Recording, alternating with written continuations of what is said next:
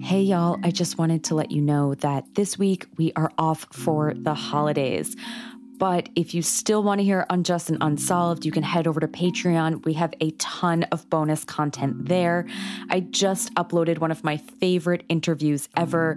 Jordan Bonaparte from the Nighttime Podcast interviewed me. He also reads me the 1-star and the hater comments from iTunes, and I get to respond. It's a ton of fun. It's funny and serious at the same time. I also have the full interview with Bob Shimak. You heard him in the Tracy Zorns episode. We talk about the systemic disenfranchisement of Native Americans. So that is a great interview to listen to as well if you felt compelled by Tracy's episode. I also uploaded my interview with the Adulting Well podcast. This one was so much fun and so different for me because we talked about activism and how music plays into activism. I highly encourage you to listen to this interview. So please head over to Patreon if you want more Unjust and Unsolved content. I hope everyone has a great holiday, and we will see you back on the regular feed next week.